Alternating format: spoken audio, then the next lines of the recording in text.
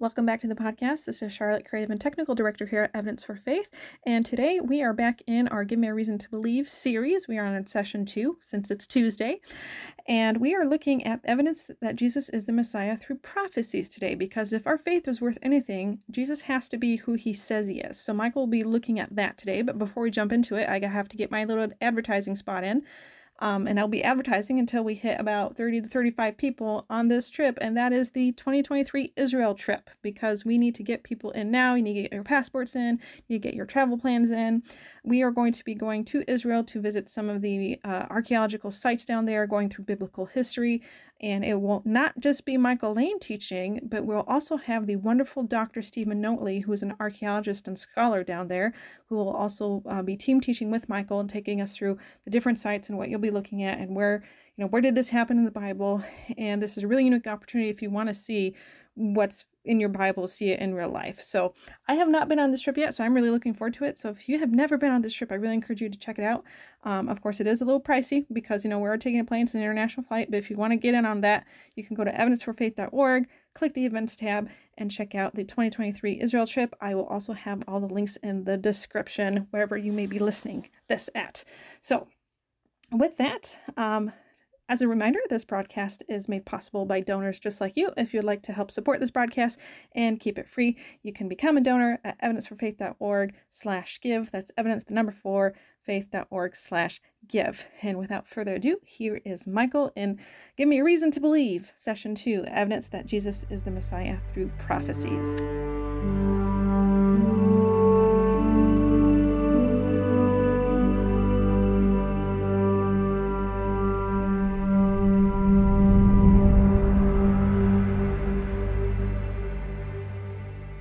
Hi, welcome to Evidence for Faith. It's your host, Michael Lane. I am so glad you're joining us today as we continue in our series. This is the second part of this series we're doing called Give Me a Reason to Believe.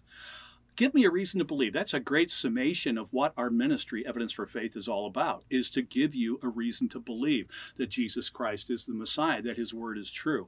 And as we're going through this lesson today, this one we're entitling Evidence Jesus is the Messiah through prophecies. Now, we're talking primarily today, we're going to be focusing mostly in the Old Covenant or the New Old Testament. And in there, we will see a bunch of different prophecies that will tell who the Messiah is and how people would recognize the Messiah. Now, there are other prophecies in there that haven't yet been fulfilled because there's two different Messiahs that are mentioned in the Old Covenant. There's a suffering Messiah who that's who Jesus came and was. And when he came as the suffering Messiah. This is what we're going to deal with. But there's also some prophecies that haven't come true yet that deal with the future, and that's when Jesus returns as the victorious warrior, judge, king Messiah. The first time he comes is to show us the character of God. And he's trying to show us the way of salvation. When he comes the second time, he will come with a sword, and he will be a warrior, judge, Messiah. And those prophecies, as I said, those have not been fulfilled yet.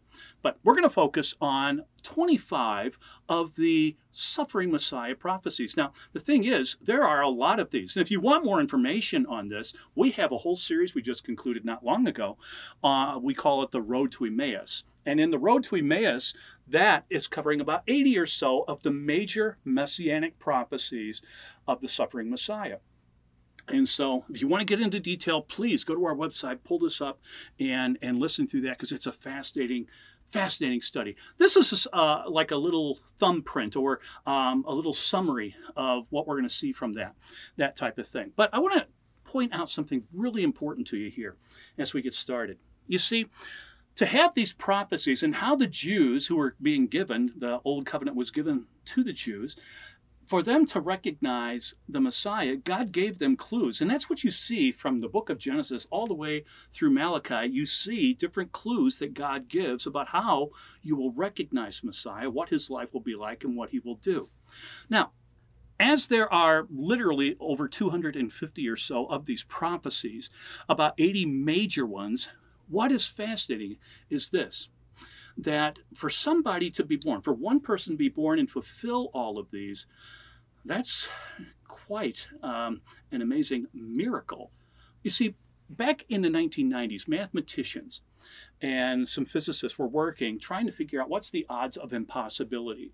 Now, as I used to work in fisheries genetics and did research and wrote a master's thesis and stuff on all of this, we would constantly use, and as a teacher, when I used to teach AP biology, we would do some probability experiments and stuff. And how do you know if something is impossible? Well, in the 1990s, they calculated what is impossibility. And it's when you have the odds, like if you're going to flip a coin and you flip a coin like, it's a two-sided coin, a heads and a tail, and you flip it and it turns up heads, and you flip it again, turns up heads. Whoa, we got two heads in a row. Or if you flip it a third time, whoa, came up heads again, They did. That's talking about probability. And they figured out that when you get to the odds of something happening where it's 1 to 10 to the 50th power, and that's a scientific notation, 10 to the 50th power is a 1 followed by 50 zeros. I have no idea what you even call that number, but 1 with 50 zeros behind it. Anything beyond that is considered scientifically impossible. In other words, you could take a coin, flip it in the air, let it come down apparently at random, and as it hits and it comes up, say heads. And if you flip this coin 100 times and 100 times, and it's a normal coin, there's nothing wrong with it, it came up 100 times as heads, you would almost think, wow, that's like really impossible. It's not. It is scientifically possible. Even if you flip it 1,000,000 times and every time it comes up head. Now, yes, that is highly improbable, but it's not impossible. When you get to 10 to the 50th power, there's where science says, okay, now we've reached the end of improbability and we've gone to impossibility. Well, people have calculated what's the odds of one person being born and fulfilling the Old Testament prophecies of the suffering Messiah. And it's fascinating what they came up with, that the odds of one person fulfilling all these prophecies is 1 to the 10 to the 250th power. Did you get that?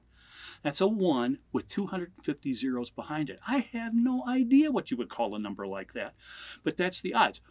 Thus, for someone to be born, if you followed now, for someone to be born that could fulfill as one person to fulfill all of these Old Testament prophecies is scientifically impossible. But we're talking about God. God is famous for doing the impossible. Thus, this is a miracle that Jesus does that people don't even recognize, that fulfilling all these prophecies.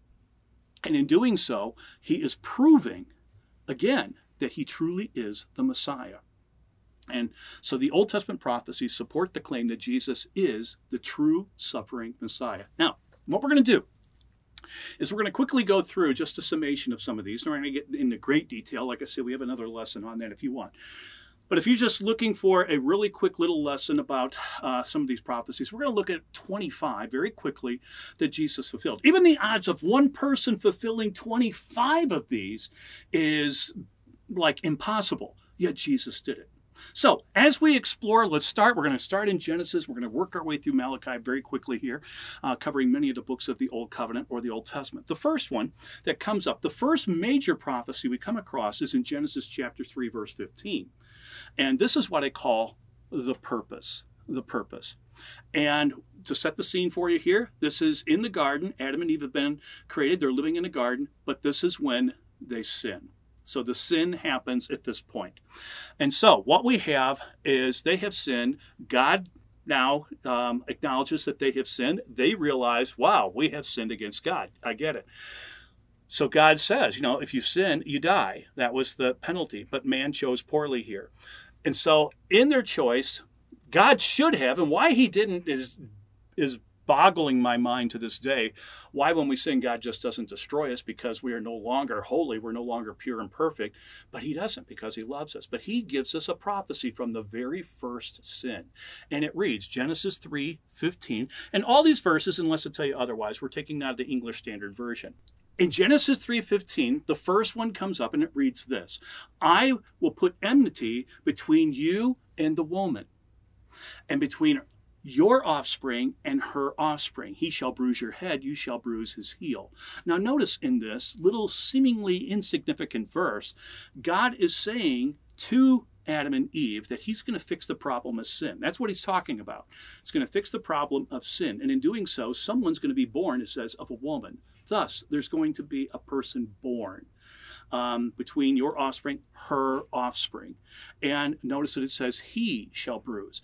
Thus, it is a male. A male child will be born who will be the person who fixed this, but he will be injured in the process, where it says, bruise his heel. So it's going to be a Messiah who's going to come. He's going to fix the problem with sin, because that's what God is dealing with here. He's going to fix the problem with sin. It'll be a person who will be born of a woman.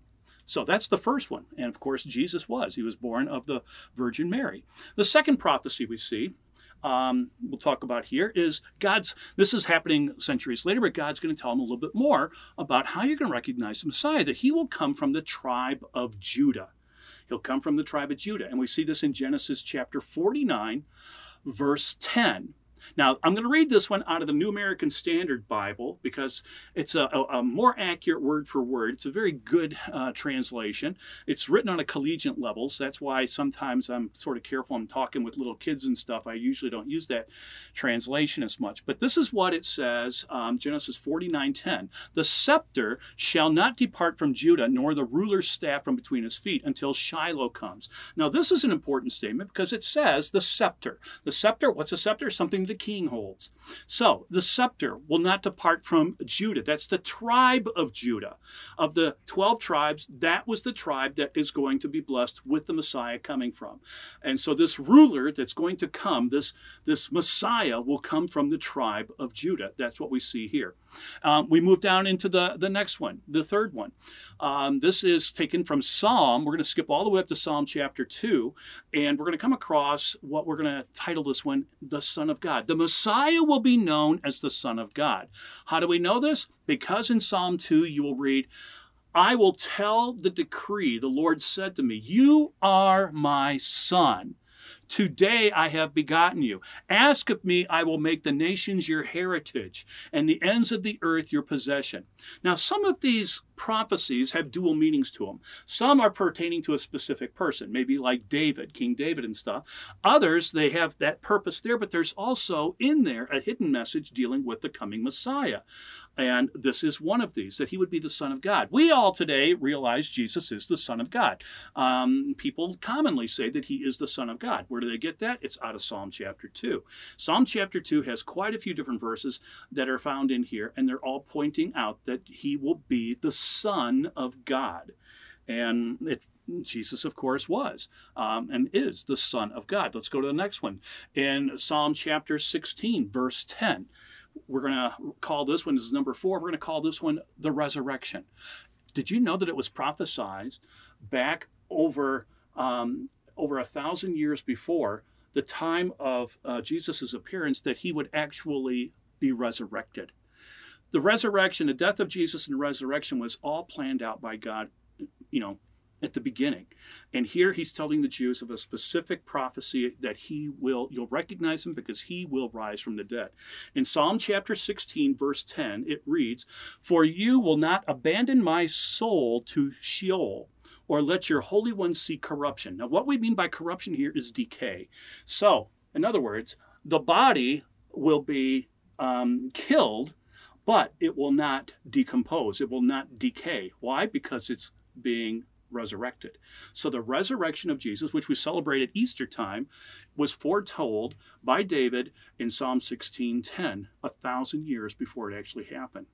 Let's go to Psalm 22. Oh my gosh, there are so many verses in this one. We can't even cover them all in a short little thing. But there's 22. Psalm 22 has more to say about the death of the Messiah. We just got done talking about he's going to be resurrected. Well, now we see numerous prophecies concerning his death. And in Psalm 22, it's one of the most quoted psalms in the New Testament, New Covenant, because there are so many things that take place. If you're familiar with the Easter story of the gospel accounts of Jesus' death, you're going to see a lot of this right in here, being foretold 1,000 years before. In verse 1, for instance, it says, we read, my God, why have you forsaken me?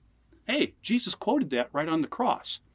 You look down to verse 6, and it says, scorned by mankind, despised by the people. Jesus was despised by the people. I mean, the Pharisees were constantly, and the Sadducees despising him. And they even called him a despised Samaritan many times, even though he wasn't a Samaritan. Verse 7, the very next verse, we read, all who see me mock me. We know Jesus was mocked during his life, but also on the cross. They were making fun of him on the cross. They were mocking him on the cross. Verse 15, scroll down to that, you see, my tongue sticks to my jaws. That is extremely common of crucifixion. Roman-style crucifixion, it is, you get extremely dehydrated from the flogging and stuff, but also your tongue, as a result, often would stick to the mouth of the individual. So we see this is giving an indication of how he's going to be killed. This doesn't happen as much when you're being stoned.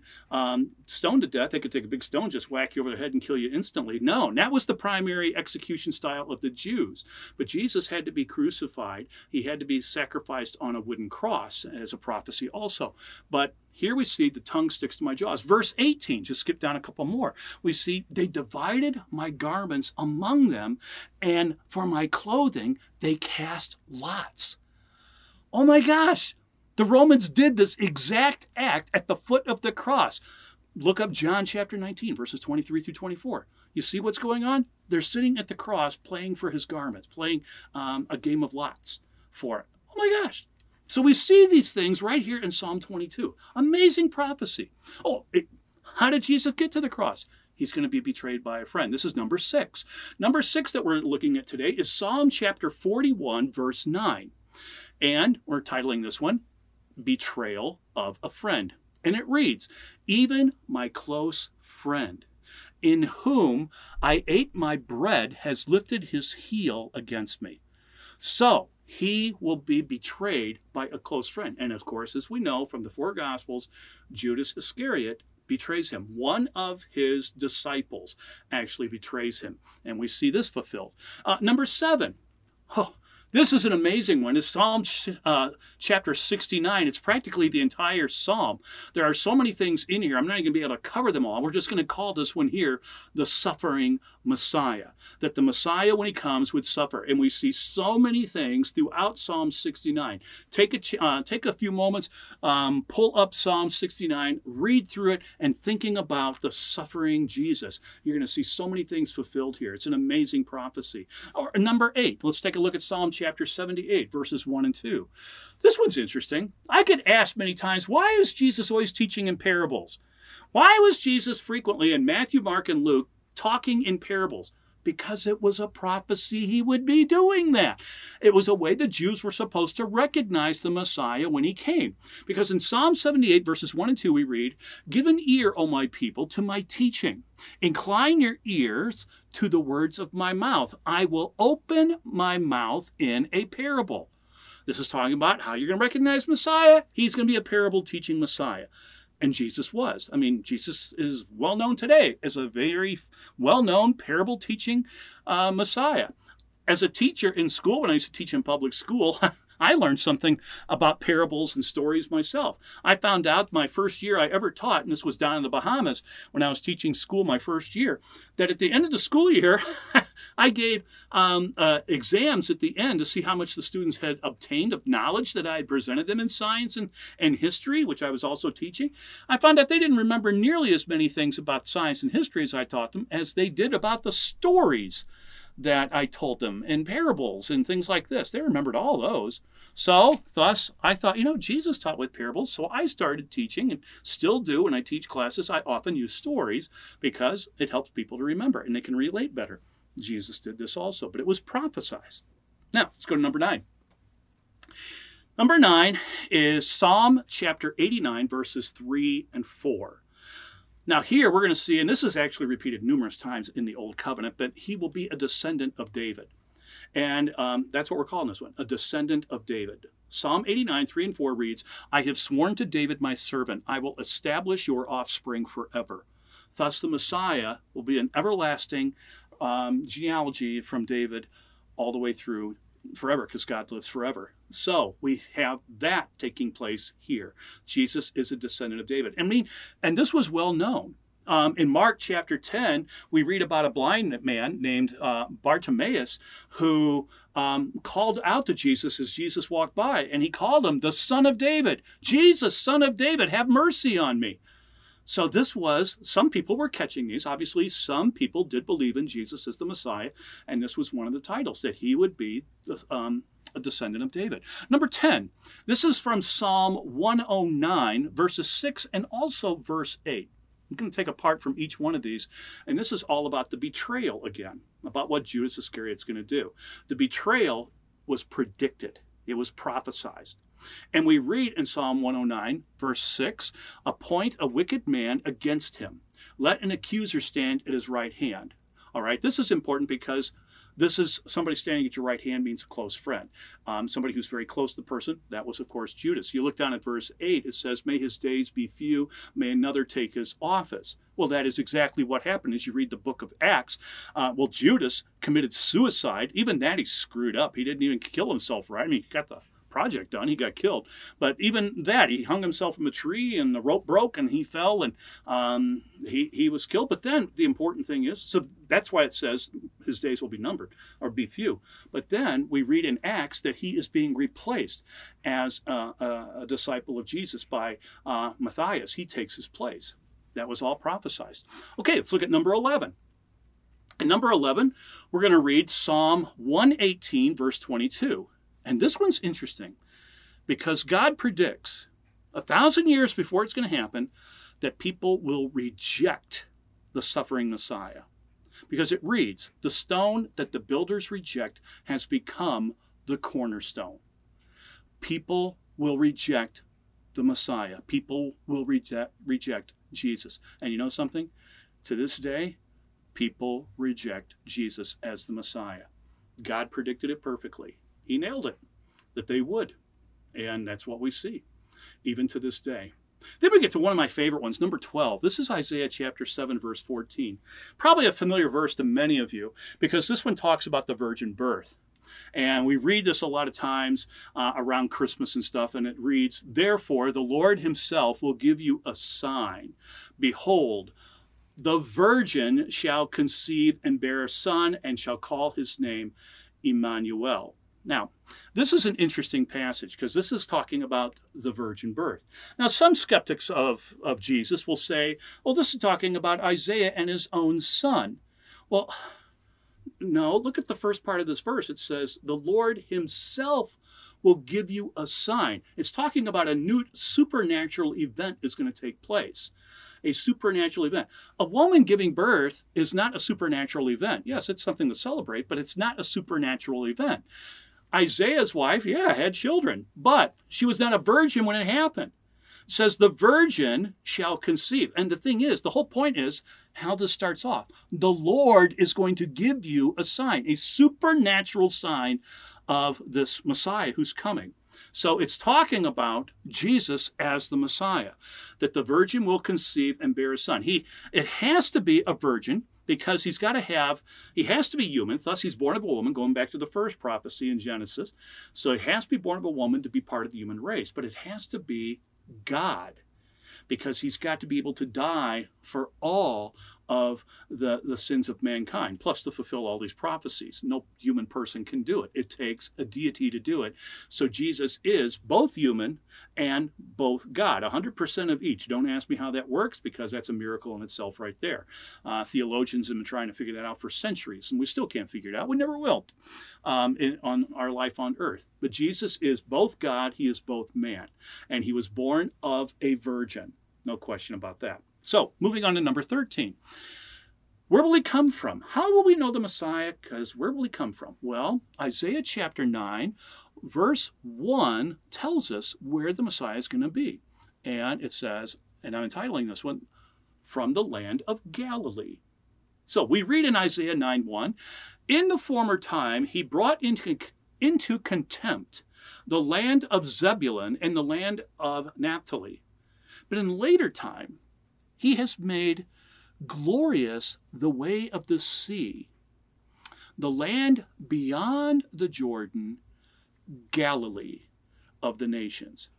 And he talks about how in Galilee there's going to be this light that's going to come. It's talking about not, an electric light bulb's talking about the Messiah, that he comes from the land of Galilee. Of course, we know that Jesus was born in Bethlehem, which that fulfills a prophecy we'll see, but he would live and dwell in Galilee. That's what this is saying here.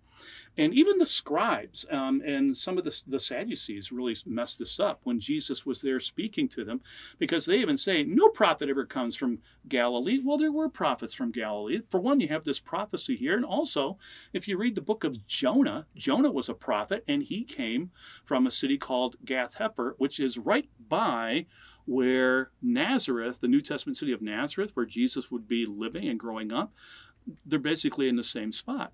And so Gath-hepher was right there by Nazareth in the land of Galilee. And where did Jesus do most of his ministry? In Galilee, the northern part of the Sea of Galilee. If you draw from like Bethsaida to Chorazin to Capernaum and then back to Bethsaida, you make a triangle. It's called the Evangelical Triangle because that's where Jesus spent the majority of his ministry. Occasionally, he went down to the south to Jerusalem as required by the law, as he had to fulfill the law for us. But he did most of his ministry in Galilee. And that was to fulfill this prophecy. Then we get to one of my absolute favorite prophecies of all.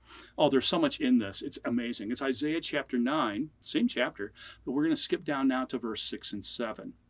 This is about, and I'm entitling this, He Will Be God. This is really cool. Many of you know this because of Handel's Messiah, the musical number, beautiful thing that often is sung around Christmas times and stuff. But look what this says. For unto us a child is born, to us a son is given.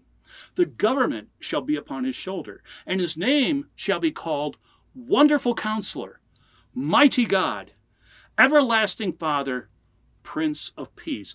Of the increase of his government and of peace there will be no end.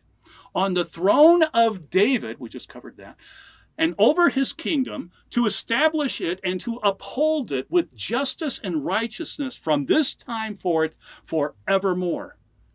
Now, this is an amazing prophecy because it's telling us a son will be born. This goes back to Genesis 3, that a son will be born. A child's going to be born. We just found out he will be from a virgin. And the thing is, he is God. Now, notice the titles that this prophecy that Isaiah is told by God to give him and to write down. Wonderful Counselor. That's a good one. He's Mighty God. This Messiah is God. We've already covered that with some other ones. He's the Son of God. He is God. But I love this next one. Everlasting Father. Do you understand what that's saying? He is the everlasting Father. Jesus and God are one. They're one.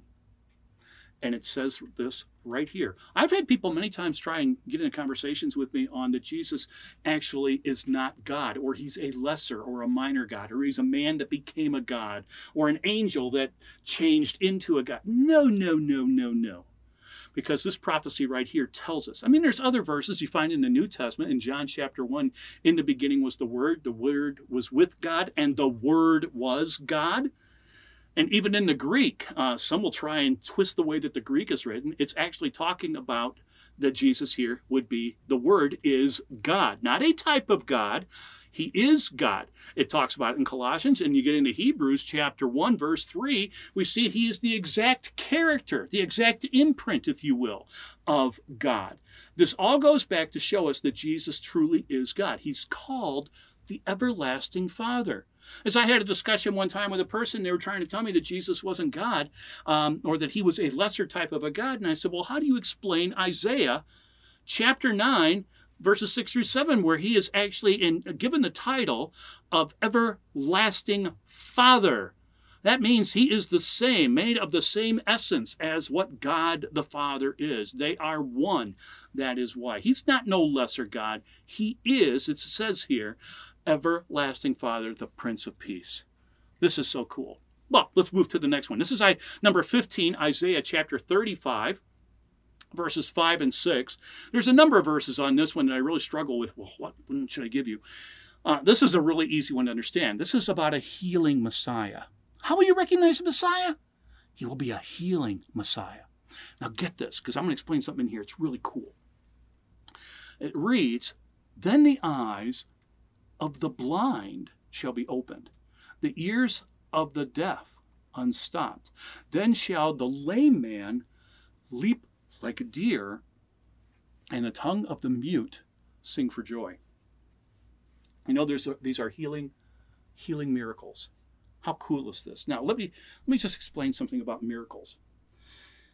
When Jesus was doing miracles, some of the miracles he did were also repeats from things that some of the prophets did in the Old Testament. For instance, Jesus raised Lazarus from the dead, John chapter 10, beautiful story there. Well, it is true that Elijah and Elisha also, through God's power, raised people from the dead. There are things that you see. Some people were sick with leprosy. They got healed. You see some miracles like this. So many miracles that appeared from the prophets, Jesus duplicated, which would just indicate to many people, which it did, that he was a prophet. So he was often called a prophet. But there's something else here, something that's different. Because Jesus, he did. He healed people who were mute. He healed people who were lame. He healed people who were deaf. But he healed people who were blind. Take a look in the Old Testament, in the Old Covenant. Look at miracles. You're never going to find somebody healing a blind man, somebody blind from birth and being able to see.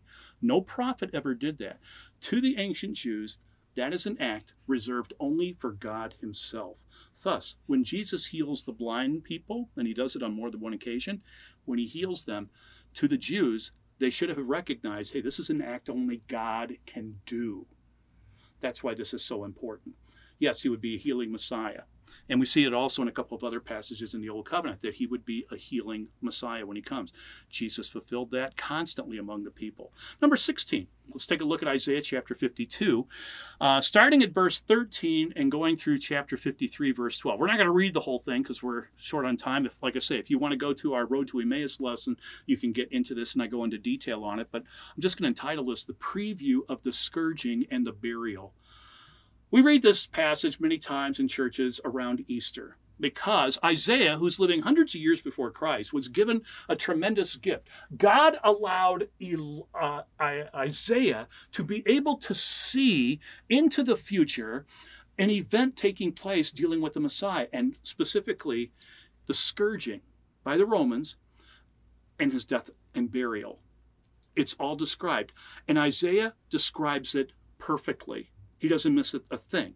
Jesus fulfilled all of these different things in here. Take some time, read that passage, chapter 52, starting at verse 13, and go through chapter 53, verse 12.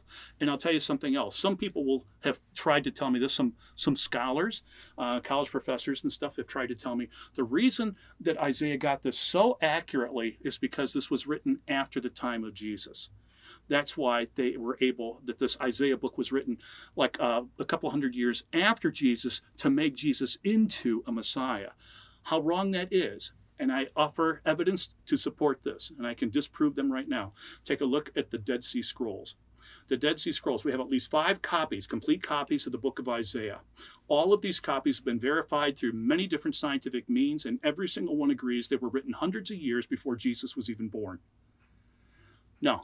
Don't ever let anybody ever tell you that Jesus, that these Old Testament prophecies and stuff were written after the point of Jesus' life, a couple hundred years. No, because the Dead Sea Scrolls prove these things were written hundreds of years, in some cases over 300, 350 years before Jesus was even born. And it is identical with what we see in our Bible today. Let's move to the next one. Number 17. This is Daniel chapter 6. Wait a minute. A whole chapter again? Boy, you're giving me a long passage. Obviously, we can't read this, but this is a fascinating, oh my gosh, this is one of the coolest prophecies ever having to do with Jesus and the Messiah. Because do you know those beautiful stories that we have with Daniel? You know, Daniel in the lion's den, his 3 friends in the fiery furnace, and even the beginning of Daniel when they're taken and put into, taken to Babylon, and they change their names, change their clothes, change their diet, or at least they try to. All these, do you know that those are all prophecies dealing with what's going to happen to Israel and the Jews during the times of the Gentiles? When's the times of the Gentiles?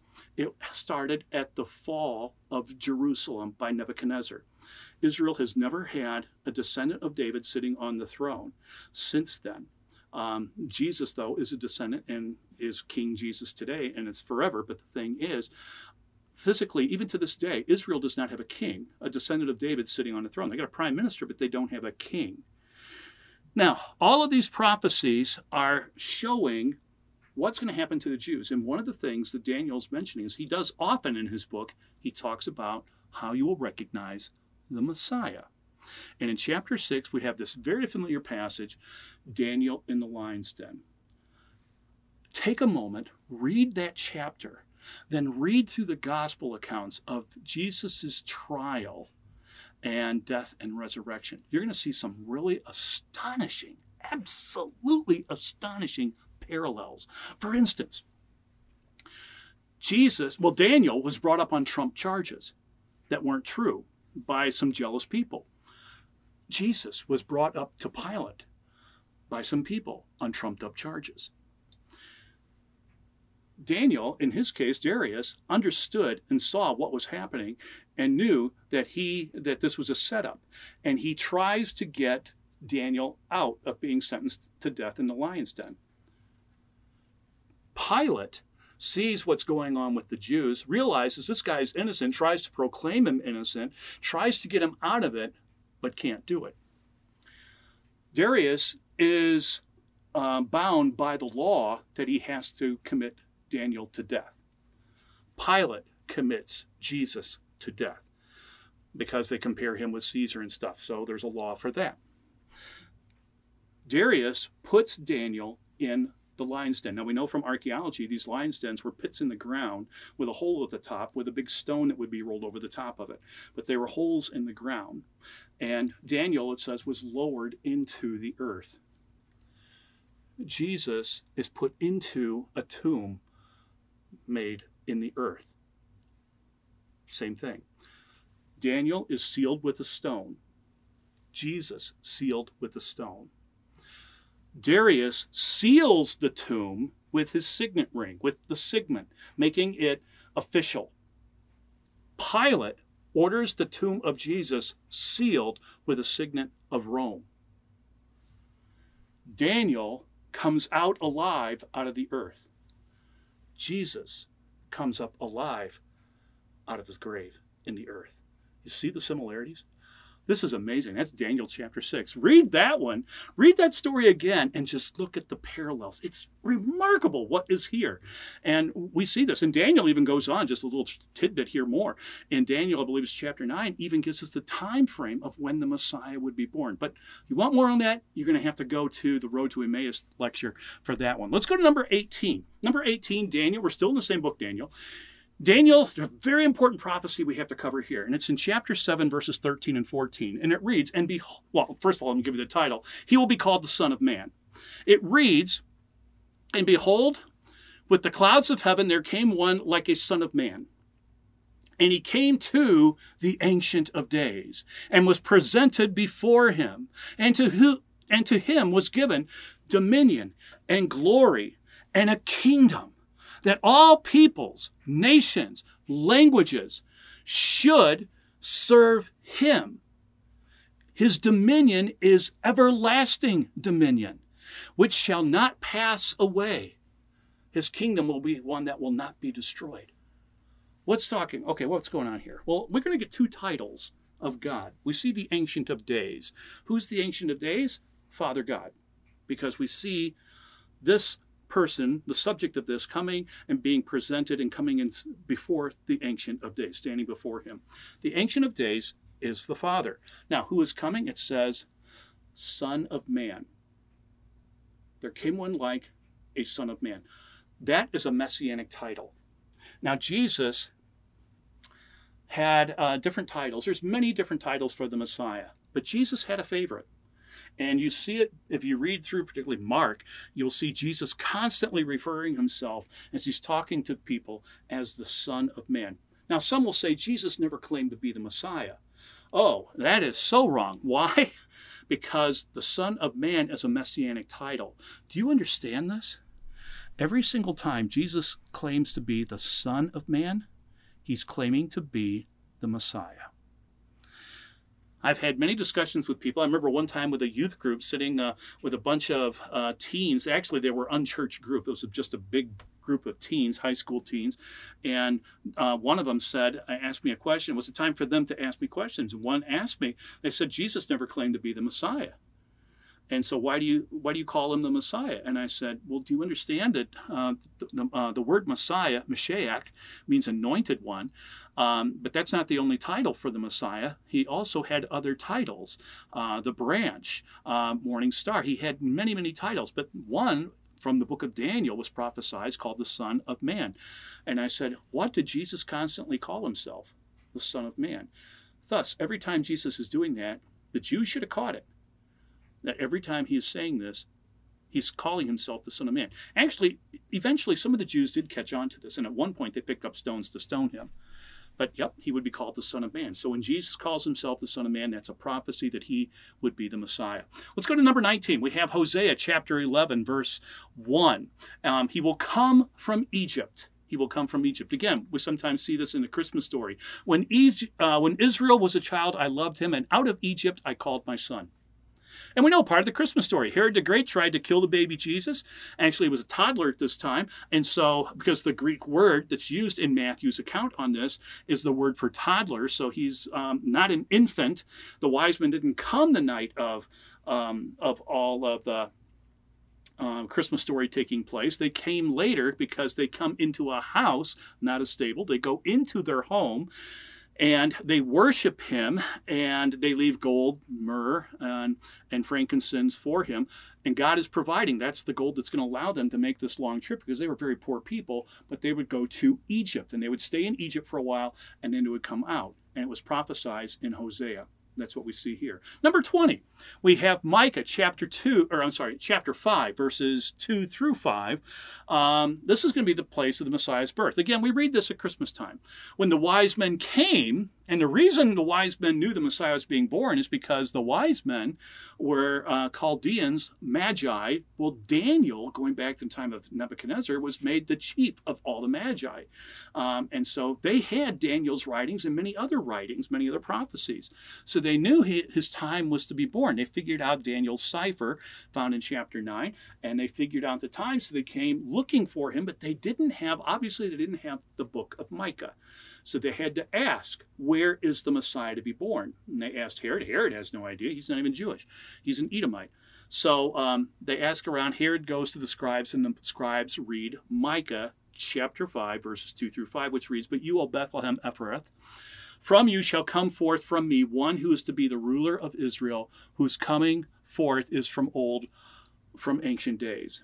So talking about this last part here is talking about he's supernatural, but it says specifically he's going to be born in Bethlehem, and that's where we get this one. Number 21, we read in Zechariah chapter 3, verses 8 and 9.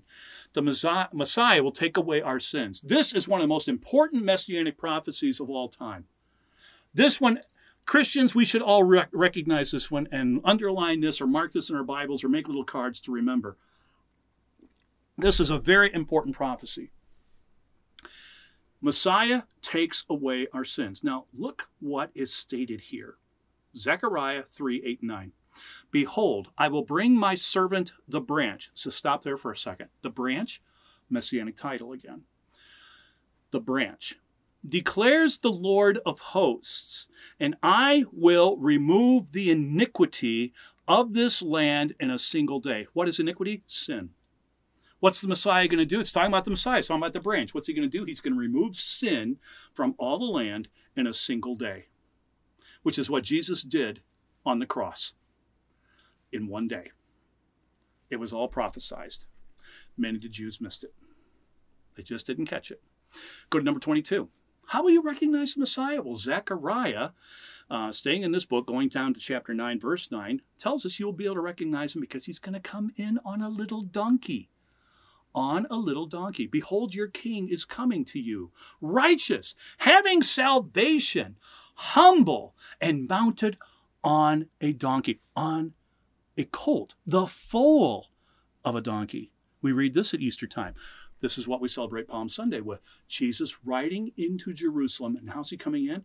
Not on a white stallion with a sword in his hand. He's coming in as the humble, suffering Messiah, full of love and grace.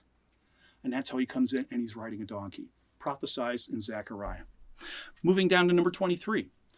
Still in Zechariah, chapter 11, verses 12 and 13, we find out, we've already saw that the Messiah will be betrayed by a close friend, but how will it happen? He's going to be paid for. And in Zechariah 11, 12, and 13, we're going to see he's betrayed for 30 pieces of silver. It reads, "And they weighed out as my wages 30 pieces of silver. Then the Lord said to me, throw it to the potter, the lordly price at which I was priced." So they took the 30 pieces of silver and threw them into the house of the Lord to the potter. Now this is dealing with Judas Iscariot.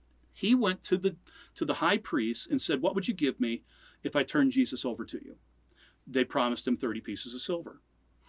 That was prophesied. Actually, it goes back to a thing having to do in the Torah. But anyway, they pay him this. Then he realizes his sin, what he has done. He goes back, it tells us in the Gospels, that he goes back to try to amend this, trying to give the money back to the priest. The priest, this is so funny, they just paid for the murder, but now when he tries to give the money back, we can't take that money, that's blood money, they say. And so they wouldn't take it, so Judas throws it into the temple, which is what it says here. It would be thrown into the temple, and then they gathered the money. They couldn't put it in the treasury because it was blood money. I mean, talk about hypocrites. But then they purchased a potter's field, and that's exactly what happened. And it was prophesied all before. Go to number 24, as we're just sitting here closer to the end.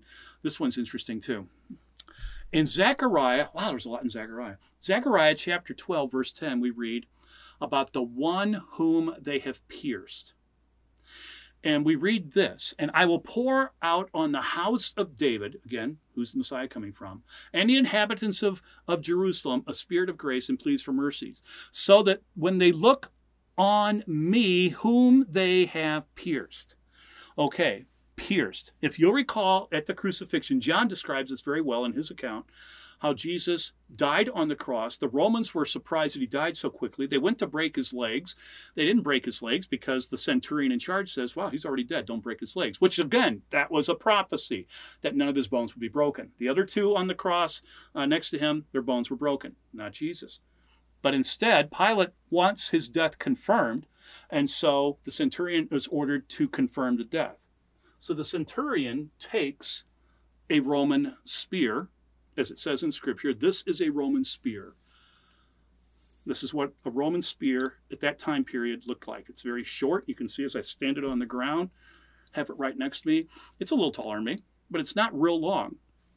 The hand part is right here, where you would grab it. The reason this is set up like this iron ball, if this was to be thrown, it wasn't primarily a throwing weapon. It was a stabbing weapon.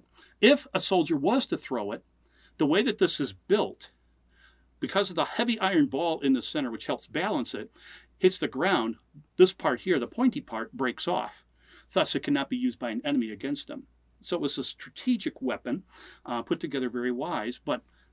But the thing is, notice the shortness of this. How many times do we see passages or paintings and stuff talking about Jesus being crucified on a tall cross? He wasn't. He was crucified on a very short cross. This is evidence of that right here. Because to stab him, they wouldn't stab him in the ankle or anything. They're going to go for the heart.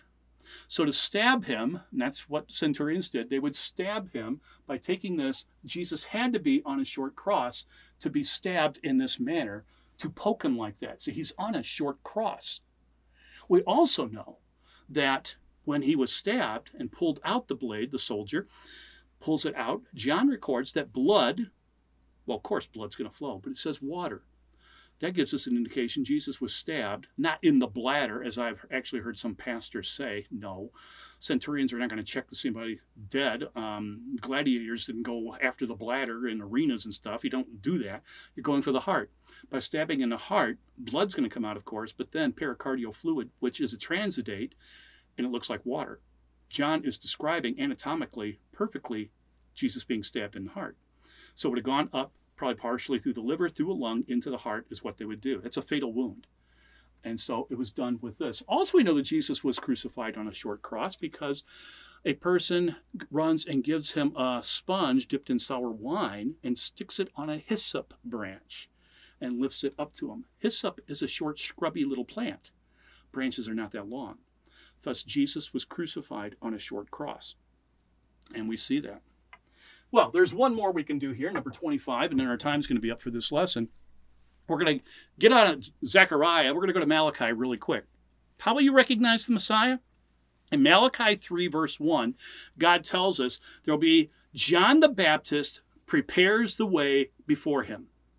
Because we read, "Behold, I will send a messenger, and he will prepare the way before me, and the Lord whom you seek will suddenly come to his temple." So this is talking about before the Messiah comes, God is sending a messenger. And we know that this was John the Baptist. So all of this was prophesied. So many more, but these are just 25 major prophecies concerning how the Jews should have, and we today can recognize Jesus as the Messiah. Jesus fulfilled every one of these and over 100 more prophecies. The odds of somebody fulfilling just these 25 is beyond reason and impossibility by the laws and the methods of science. Yet, it happened. It happened. It's like John wrote in his gospel at the end. He gives us this beautiful verse about why all this is written. John 20:31 reads, "But these were written so that you may believe that Jesus is the Christ, the Son of God, and that by believing you may have life in his name." Well, I hope you've enjoyed this series. And this lesson today, I want you to continue with us on this, but this lesson today, oh my gosh, how important this is to see how Jesus fulfilled these messianic prophecies and fulfilled all of this that God promised the people. And he did it all. All these things, and there's so many more that we can't even cover in this. But if you want more information, like I say, go to our website, click on the lessons on the Road to Emmaus. There's a number, 20-something lessons there. You can go and read about 80 major prophecies and hear my explanation of these things and how Jesus fulfilled them. So thanks for joining us today as we continue in this series. Give me a reason to believe. Well, here's a reason to believe Jesus fulfilled the Old Testament prophecies concerning the suffering Messiah. And that is so amazing that he did that. That's a good reason to believe right there. But we'll cover more as we continue in this series. So until we meet again, take care and may God bless.